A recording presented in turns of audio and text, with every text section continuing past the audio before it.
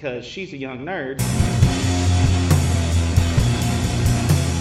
And he's an old punk. Hey everybody, this is Tim. Just want to say welcome. This is Young Nerd Old Punk, where Kelly and I participate in a subcultural exchange because she's a young nerd. And he's an old punk. Calm down, Jackson. It's not a slur. Hey. He identifies as it. Alright, starting off great. Back to my thought. How long can we actually call this Young Nerd Old Punk? Are you calling me old? I'm not saying you're old yet, but second half of the title, it can be used forever. But the young nerd half, it's going to age out at some point. Old nerd. Younger. Not dead yet, nerd. Not dead yet. Alright, so how do we want to start? Do you start with my review of your stuff, or... I will start with my review of what you shared with me. Alright, so what I gave Kelly for this episode was, the March 1994 issue of Maximum Rock and Roll. Those of you not familiar with Maximum Rock and Roll, it's a zine. I was trying to find something, I guess, punk culture related that's not music, because I could get rid of that stuff all day, and zines are probably the next best thing for that mid-90s era that I guess I'm shooting for at this point. That's how you found out about new punk rock stuff. The internet was around, but not really commercially available to all of us. It was pretty expensive still. So this is how you found out what was going on and what new things you could buy. It was pretty much a mix between like a punk rock Bible and a punk rock version of the Sears toy catalog. So, go right ahead, Kelly. So, I did a little bit of research because, young nerd, Anyway, so it turns out that the March 94 one was right after Maximum Rock and Roll decided to change up, like, how they were doing it, because they didn't want to have, people who were signed with major record labels or record labels they didn't consider punk enough. So, it was really kind of funny because there were articles in there about opinions or whatever, the letters to the editor, about how dare you decide what's punk rock? That's not really punk rock of you. And other ones agreeing. So I found it really I read about the major change before I read the zine. So it was kind of a cool, that's why they were talking about that. And I didn't realize that was the actual issue. I do remember that taking place, but I didn't realize that was like the issue after it happened. It was... 15 actually wrote a song about it. Yeah. I think at the time they maybe called it The Purge. Yep. They used a term somewhat like that, because it ended up leading to Punk Planet being founded too. Yep. Which I have some issues of that hanging around the house. Yeah, it was like the third issue after The Purge, so that's when like the letters to the editors were coming Finally in, started to that come in, people were just angry or excited that punk rock was going to have a specific definition in this zine. That's funny, because that list of... Because you had sent me over that picture of the list of, like, Maximum faves. Yeah, their maximum faves. And there was a lot of corporate bands on those lists, so that's even funnier that they didn't, I guess, purge their lists. I also wanted to, like, make us appreciate that, like, so we're doing a best of this time, and it's in March, and this issue was from March, and it was the best of the year before. So, we're not super late at getting our best of in. No, I mean, you're kind of giving away what next episode's going to be, but that's that okay. Next episode? Yeah, that'll be My next bad. episode. You can just ignore this part. Okay, so speaking of corporate bands, I was jotting down the ones I recognized, which were few and far between. Rancid, Neutral Milk Hotel, and Offspring. Right. But Neutral Milk Hotel, I don't know if you guys know about the Anne Frank conspiracy related to that. I do, only because you told me about it. And I just think it's really funny. So people theorize that the lead singer's wife is actually Anne Frank from the past, and he actually invented a time machine and brought her, because he has a song about getting a time machine and a song about Anne Frank, and they, like, combine the two. It's stupid, but it's all I can think of when I think of Neutral Milk Hotel.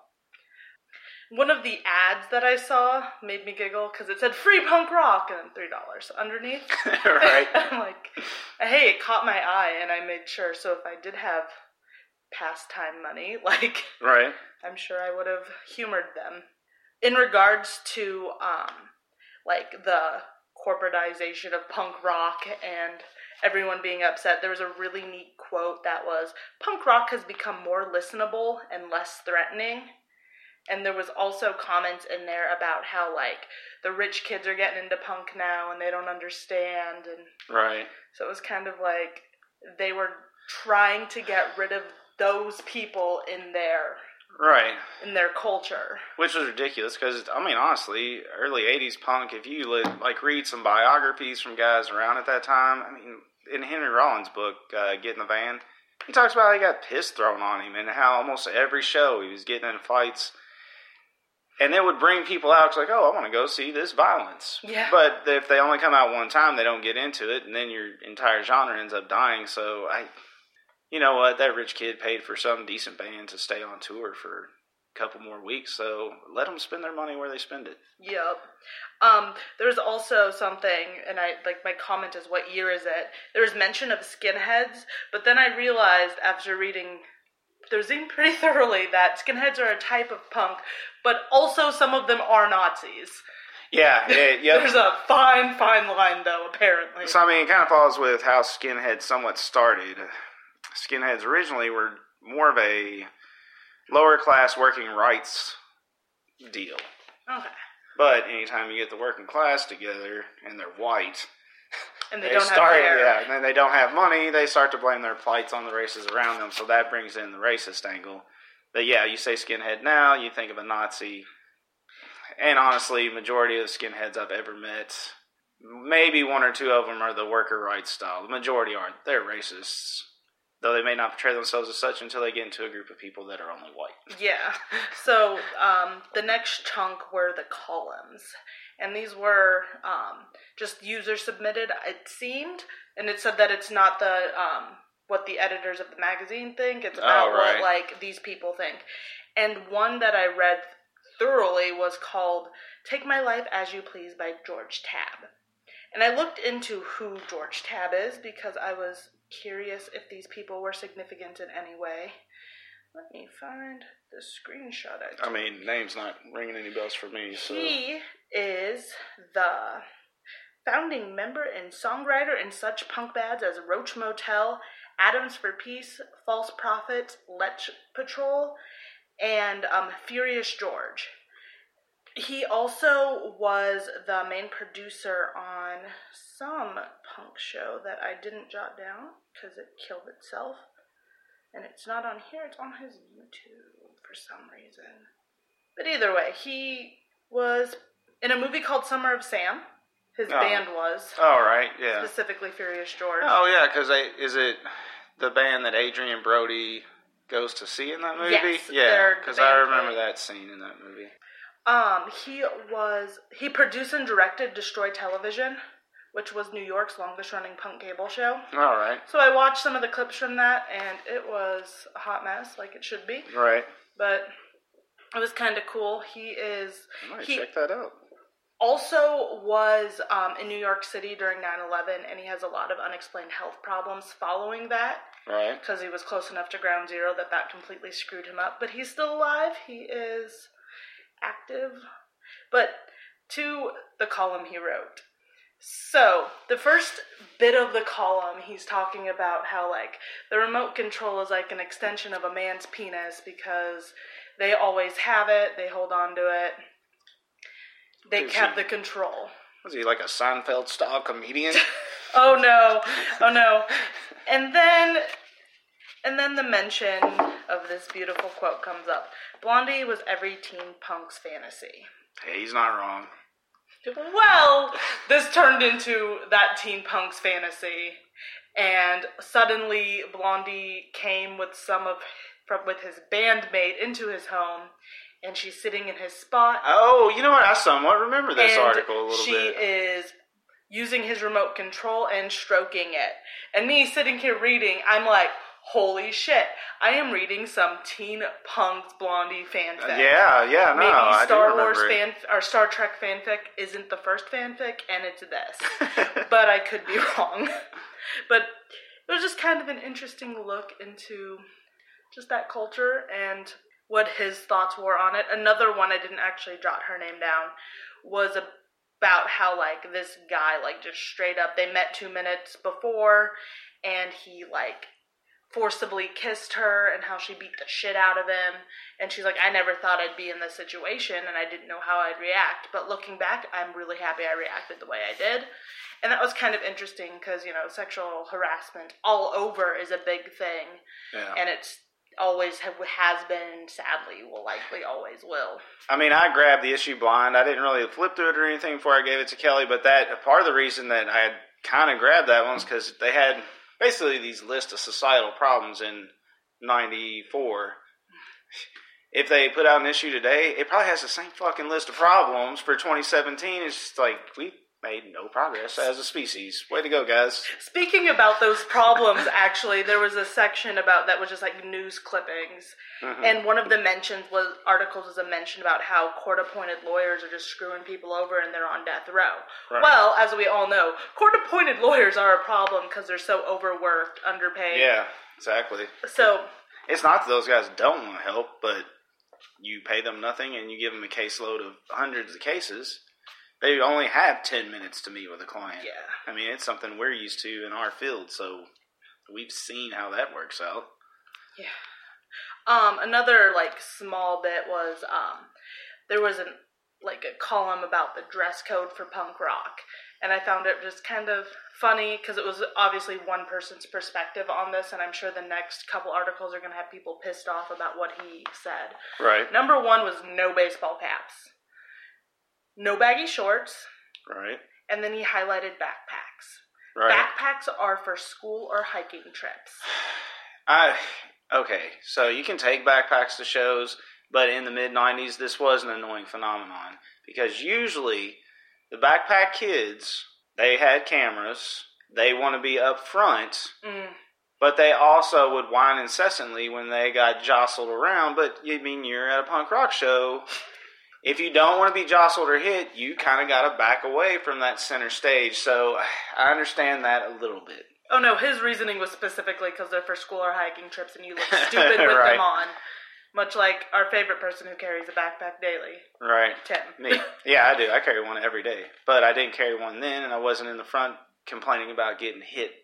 And that's the other thing, too. I make it sound like people are going out of the way to hit other people. No. You do control yourself somewhat and avoid hitting people that you kind of know don't want to be touched. But you can't have total control when you have 15 people or 20 people pushing each other around. It's going to happen. But that's the thing that annoyed me about the backpack kids. Yeah. I would guess the baseball caps, baggy pants were tied in more to... So you had grunge going on in that same time frame. And punk rock at the time was trying to make it clearly defined, like, okay...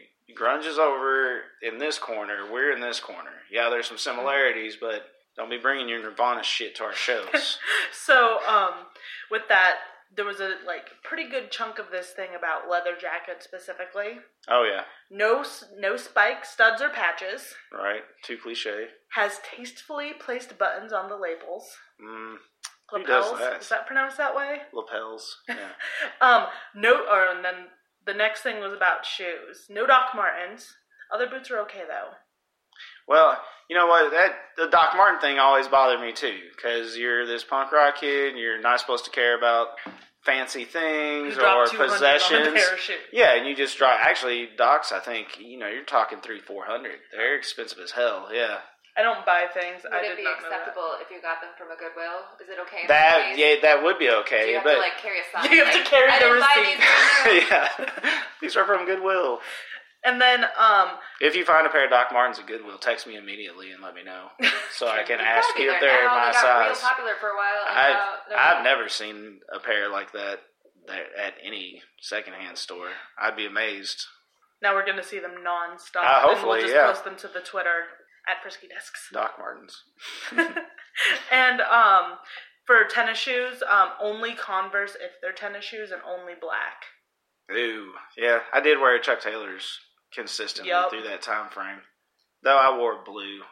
I didn't do any, I'm not doing bright red shit like that. It doesn't match with anything. What's the purpose? The other thing that I didn't quite get was no gas station jacket, and I didn't bother Googling it. Oh. What the fuck is a gas station jacket? Okay, so... It would be more like you were an employee at a gas station. It'd have your name on the tag. Okay. I can tell you, I owned at least one of the jackets. I actually think I own one of those. I had multiple shirts that were that way, yeah, so I get that too. It was because it was trendy at the time. Yeah. And that also, it wasn't really more of a punk rock thing, it was more of an indie, sort of like Pavement and Sebadoh fans. They wore shit like that. Punk rock kids didn't. Yeah. One of my final things that I noted in the whole thing, so someone did a top movies of 93, like, list. Oh, nice. And Can't the wait to only hear it. one that I'd ever seen, I didn't. Oh, yeah, but that whole list. Oh, no. Number 7 was The Lion King. So it was just kind of awesome. funny, like, catching that in there. This mix of eclectic indie films and then Lion King. Yeah, it was pretty beautiful. That's pretty funny. I also found it really cool that, like, there was, like, a small handful of the ads that had emails, and one of them was some guy's university email. Right. Like, it was, like, at such-and-such university.edu, so it's kind of, this is 94, so before everybody had... Yeah, and it probably was just, like, a year before, too, because I'm going to say, I'm thinking 95 is when I started getting internet access. I paid for it in my household. Yeah. My parents were fine with that. Well, my dad wasn't okay with it. He thought that computers were part of the devil's plan to steal our souls, so it took him a couple years to come around, but he loves the internet now. He must love porn. Yeah. I don't think porn hurt in helping him enjoy the internet. So but he's more of a Facebook fan. Yeah, the email thing, like, I don't remember not having internet in, like, my earliest memories. Oh, yeah, that makes sense. Like, 94, 95, 96-ish, so... Yeah. I'm not super shocked, but we also were fortunate enough to be living on a military base, so everything except, like, our internet was paid for us anyway, so my parents could afford to have it. Well, we were kind of lucky, too. We had, our town basically provided internet service, so it was affordable. Wow. If we had to go on, like, AOL or CompuServe, back then it was just way too expensive to even think about affording it, but my town was pretty forward-thinking in building their own internet service back then. That's crazy. So, yeah. I think, like, in comparison to, like, current-day stuff, this zine was, like, a forum of, like, all sorts of crap. Yeah. And it was really cool because it was, you know, people commenting on stuff from the previous issues, and then people also discussing what's punk rock, and shit ton of ads, and one was cut out, I'm assuming. Oh, was there one cut out? Yep. Okay, we might find that in the future then. Because I have another idea for later down the line on these episodes, but I don't want to share it with Kelly yet. That's neat. Your zine? I'm not saying. I'm not saying. No. And, like, I had a small inkling of what a zine did, because they're kind of coming back in, like, the more nerdy cultures. And they're also, apparently there's been a big renaissance of libraries preserving zines, because librarians are huge nerds who like to preserve history. And they're probably about my age. Yeah. And they remember reading them themselves, yeah. So, just something to keep in mind. Check out your public library and see if they have a collection. If not, if you have some, if they'd be interested in taking them off your I hands. wouldn't mind donating a few, though. I don't know if that issue will make it. It is falling apart. I have some bad news about that issue. The cover is no longer attached. That's fine. I mean, it was already off. So my cats were really interested in it. They don't stand on stuff I'm trying to read normally. Right. But the mustiness or something made them convinced it was something for standing. Right. Like, both cats were super into it. And one of my cats decided to, like, jump off of it into the cat tree. Because cats are morons. I took a picture of my cat standing on it, which you are most likely seeing right now if you're on the YouTube video. I mean, your cats are dead, but I'm not upset about it. Oh no, it was one of the Actually, I was actually pretty surprised that they still do print issues. Yeah. Because what's the purpose? You could throw it online and be done with it. I mean, I get some people like physical stuff, but why really? It's going to clutter up your house. And much like me, what's the most you're going to do with it? What? We look at like 13 years later. Yeah, 14 years later. They do have a podcast now. And I've only listened to a couple episodes. The first one I listened to, I was a little disappointed. It's like, all right, new music. But it was some new music with rehashes of things I'd already heard. But the second episode I listened to, they really honed in on like specific scenes. The second episode I listened to was based on classic Toronto punk rock. which I somewhat found that more interesting, that it was sort of a history lesson. So, I mean, if you're interested in punk rock and I guess interested in the history, I would check out the MRR Radio podcast. Cool. You should definitely message them this podcast so they can listen to a 25-year-old's opinion on something that is nearly as old as they are. Yeah, exactly. I think that's all I have for Tim's half of the young nerd old punk, name pending. I had him watch a few YouTube videos. You can check out the list on our Twitter. We'll link it somewhere, I am sure, at Frisky Discs. Discs are plural. That's why it sounds like we have a stutter. So I had him watch a small collection of stuff that I watch kind of daily. Some of it's special videos. One of them was a video by Bill Wirtz, an episode of the Philip DeFranco Show, an Ashen's toy review, two Vlogbrothers videos, one by John Green, one by Hank Green, and an episode of Binging with Babish. So, what did you think? How did you feel? Well, I kind of scratched notes as I was going. History of the entire world from Bill Wirtz. So if you watch this video, get past... Okay, so there's the thing where he'll be talking. He talks quickly. I mean, he gets through it pretty quick. But they'll do singing like, helium or oxygen. And in that first 3.5 to 4 minutes, they use that a lot. And I almost was like, all right, I'm skipping. I can't take this. After that mark, though, they use it more sparingly and I think more effectively. Mm-hmm.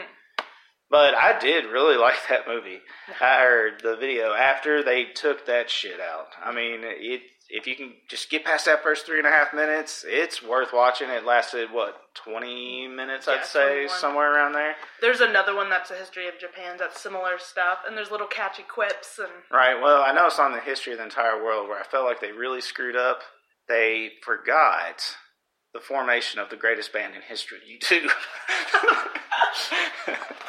Oh, man. But no, that definitely, go check that out. It wasn't my favorite, actually. I had one that was definitely my favorite, but it was really close. Philip DeFranco. So the first thing that struck me, it reminded me, his style, actually the entire set, everything around him, it reminded me a lot of like ESPN host shows.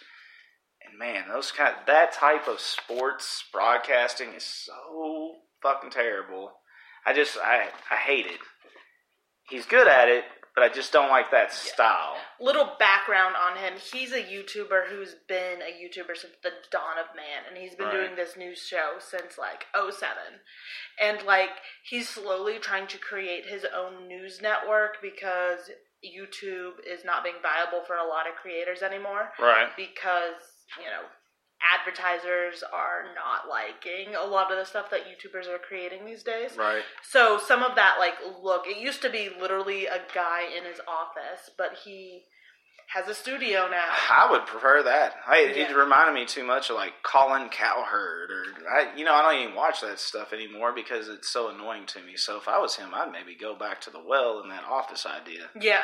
Because that was the thing, was the set, everything was so ESPN-ish that for someone like me, it doesn't bring you in. It's instantly click, close, I don't watch that. But I did watch it all. Yeah. It started off with entertainment-style news, and that kind of made me zone out because I'm not really interested in that either. But if you are, I think he does a pretty good rundown about what's going on. Yeah. I did love the advertising for Shop DeFranco. That was by far my favorite part. I don't remember exactly what made me laugh so hard about it, but it was hilarious. I am hoping that it was the t-shirt that says... why be informed when you can use your opinions as facts? Because that's one of the shirts that was highlighted. Right now. It was highlighted in the advertising, but just the style of the advertisement made me laugh. So then it caught me off guard because then he started doing actual, regular news. And at the time I thought, a little conspiracy theory-ish because he was talking about the guy that was poisoned by the Russians. Yeah. And honestly, probably the most coverage I had seen about that. And for me, I read a lot of political news. That seemed to have gotten somewhat buried until earlier this week when the British came out and said, no, these dickhead Russians poisoned this guy. Oh, no, he has a team of, researchers and stuff, So, I mean, while it's not for me, I could see where some people would love it. It's just not for me. Next was the Ashen video, the weirdest Star Wars figures. This video was 25 minutes long. Honestly, I didn't see much difference between watching that and watching the videos my 2-year-old watches. It's just some dudes playing with toys. And I am not a Star Wars fan. I just generally am not. Occasionally I'll get an itch to watch something Star Wars related. Once that itch is satisfied, I'll see you in 6 years, Star Wars. Yeah. So it's not for me anyways, and I'm not a toy collector. I think Ashen's for me is one of those. He's also an older school YouTuber. Right. Some of his early videos. He used to do videos on like fake iPhones, fake systems, counterfeit games, and it's just kind of evolved and devolved into like what's advertiser friendly these days. But I throw that on. He does Right. mystery box ones, but like a lot of the Loot Crate ones nowadays are people being like, "Oh my god, I love this," and he's like, "This is shite," and Right. "I hate this," and "I don't understand why this is in the box." Ooh, stickers. And honestly, that was the other thing too. It didn't really seem like it was to them the weirdest toys, because I'm sure there are weirder toys in the Star Wars universe. As much it was them like, these toys are fucking garbage. Like 2 or 3 of them, they were not happy with their toy purchases. I was not happy with the video.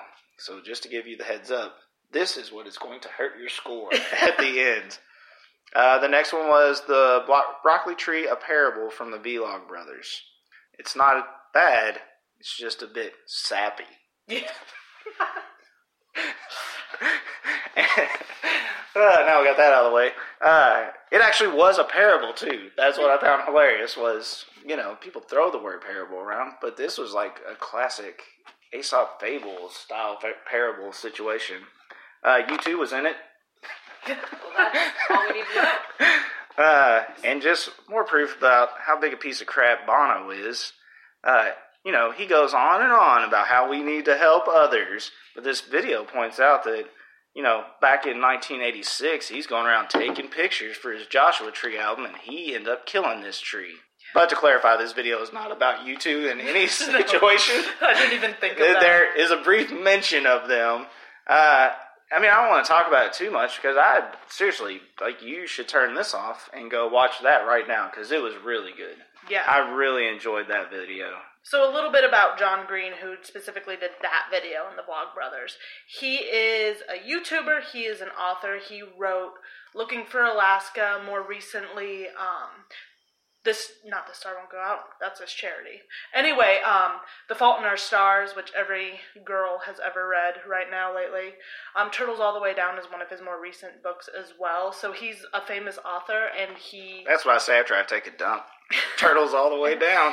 He recently, so the Vlog Brothers started in, I don't know what year, so I'm not going to name it, and it was a textless communication for a year between him and his brother Hank, and so they only communicated by telephone or through these videos. So they started, and they just continued doing it. They now email each other. They're allowed to do that, but they just do videos, I think, twice a week now. It used to be every day of the week. Right. And it's just, they have a little community. It's the Nerdfighter community. And they have all sorts of things, like the science show that is spawned off of it. Yeah, actually, I was going to say, Hank was not in the video. The next video that guy was in, we've actually used their videos for training where we work. So, they make quality videos. The next one up was... same from the Vlog Brothers. This is going to seem dumb, but stick with me. It is by far the greatest sidewalk story ever told. I suspected I would never hear a sidewalk story that would change the course of my entire life, but it did. The style-wise, they were kind of the same. Sort of this, hey, there's this ordinary object that you may not observe, but let's see how it ties into the whole world. I just don't think it hit as well as the Broccoli Tree Parable did. Yeah. He was going for the same style video. It just didn't connect with me the same way. If I had sent the list out, I probably would have put this one before the Broccoli Tree, because perhaps if I had watched this one first, it would have had more of an impact rather than watching the Broccoli Tree Parable I think first. with those two, I just did them in the chronological order they were put Oh, out. gotcha, so, yeah. But I definitely would recommend the reverse. But, I mean, if you really like the Broccoli Tree, I would give the next one a chance just to see if you like it. After thinking about it some more, both videos somewhat reminds me of the radio show, and there was a television show, This American Life. Almost in the delivery, everything, how they handled it, it was very similar to This American Life. Yeah, and they do all sorts of videos. Hank used to do song, I can't remember which day of the week, but he has this whole like bunch of these songs that he wrote like every other week, and they're from everything about Harry Potter to about the Demolition Derby, and they're all just these nerdy little folkish songs that he has done. I don't think he's done any recently. He also tours with a band that Hank Green and some people, I don't know who. Right. All right. And the last was Binging with Babish. Binging with Bobbish. I typed it wrong. That's what it is. Binging. Oh, typing too fast. The Frasier special. Now, you had previously sent me the one from Sunny in Philadelphia where he was making rum ham, and I did eventually watch that. If you're not a cook at all, I think you'd probably like just the ones that relate to shows or movies you've watched. You would enjoy those, I think, no matter what. If you are looking to get like super creative in the kitchen, pull up a couple and give it a shot, because I can't remember what was it he made. I don't remember, because I just remember the rum ham video very well. It was some weird crap, though, that they had in that Frasier family. But it's worth it, if you're bored and you enjoy cooking as, I guess, some relaxation technique, it would be a good one. Just go, what? I am going to make this thing that sounds like it may taste like garbage and see how it goes. My boyfriend and I actually frequently make a recipe from one of his videos. It's from Chef. It's pasta, oil, and garlic. I can't pronounce Italian, so I'm not going to try. Right. And it's delicious and super easy. So yeah, like I said, the thing he made from the Frasier sounds terrible, but it looked pretty decent after he got done. Mm-hmm. So, or if you were just into generally cooking shows, I thought it was a solid cooking show. He does also Basics with Babish, where he teaches you how to make chicken, steak. So there's the cooking show aspect, but it's pretty much grown from this, him creating these meals that he saw on a TV show. Right. Like I said, which is a creative idea. I'm surprised he's not on, doesn't have an actual television show, because there's worse garbage on TV than what he's doing, so I guess that brings us to final scores. Final scores. Did you do final scores this time? I forgot that was a thing again, because we've done this, twice? Yeah, this would be the second time we've done this. There wasn't a reminder or a guideline, so my bad. But honestly, I wouldn't mind finding more issues of Maximum Rock and Roll and flipping through them. They are very interesting, not only look into the culture, but also a look into the world during that time. It's a small history. Yeah. I would give it a solid 8, because it's not something I innately would have been interested in, and they are super ad heavy, which I understand. Yeah. Why, but it's pretty cool. Right on. You're using a 10-point scale, I assume? All right, I use a 5-point scale. 4 out of 5. 4. Okay. Fractions. Yeah, exactly. So if you removed the Star Wars figures, I would have easily given this a 4 out of 5 pocket protectors, which is my scoring system for Kelly's nerd recommendations. Star Wars hurt. Yeah. It's going to have to be a 3 out of 5 just because that one hurt. But again, I'm not the target market, so maybe I shouldn't bring the score down, but man, 25 minutes of that was pretty rough. So I'm going to have to hurt you there. All right, anything else before we end the show? Nothing I can think of. All right, so we'd just like to close with, whether you're a punk, or a nerd, a him, or a her, never be afraid to make your voice heard. Oh, you're close. I like voice better than self now. Well, you wrote it. Well, I guess we'll try that again next time. Yeah. Later.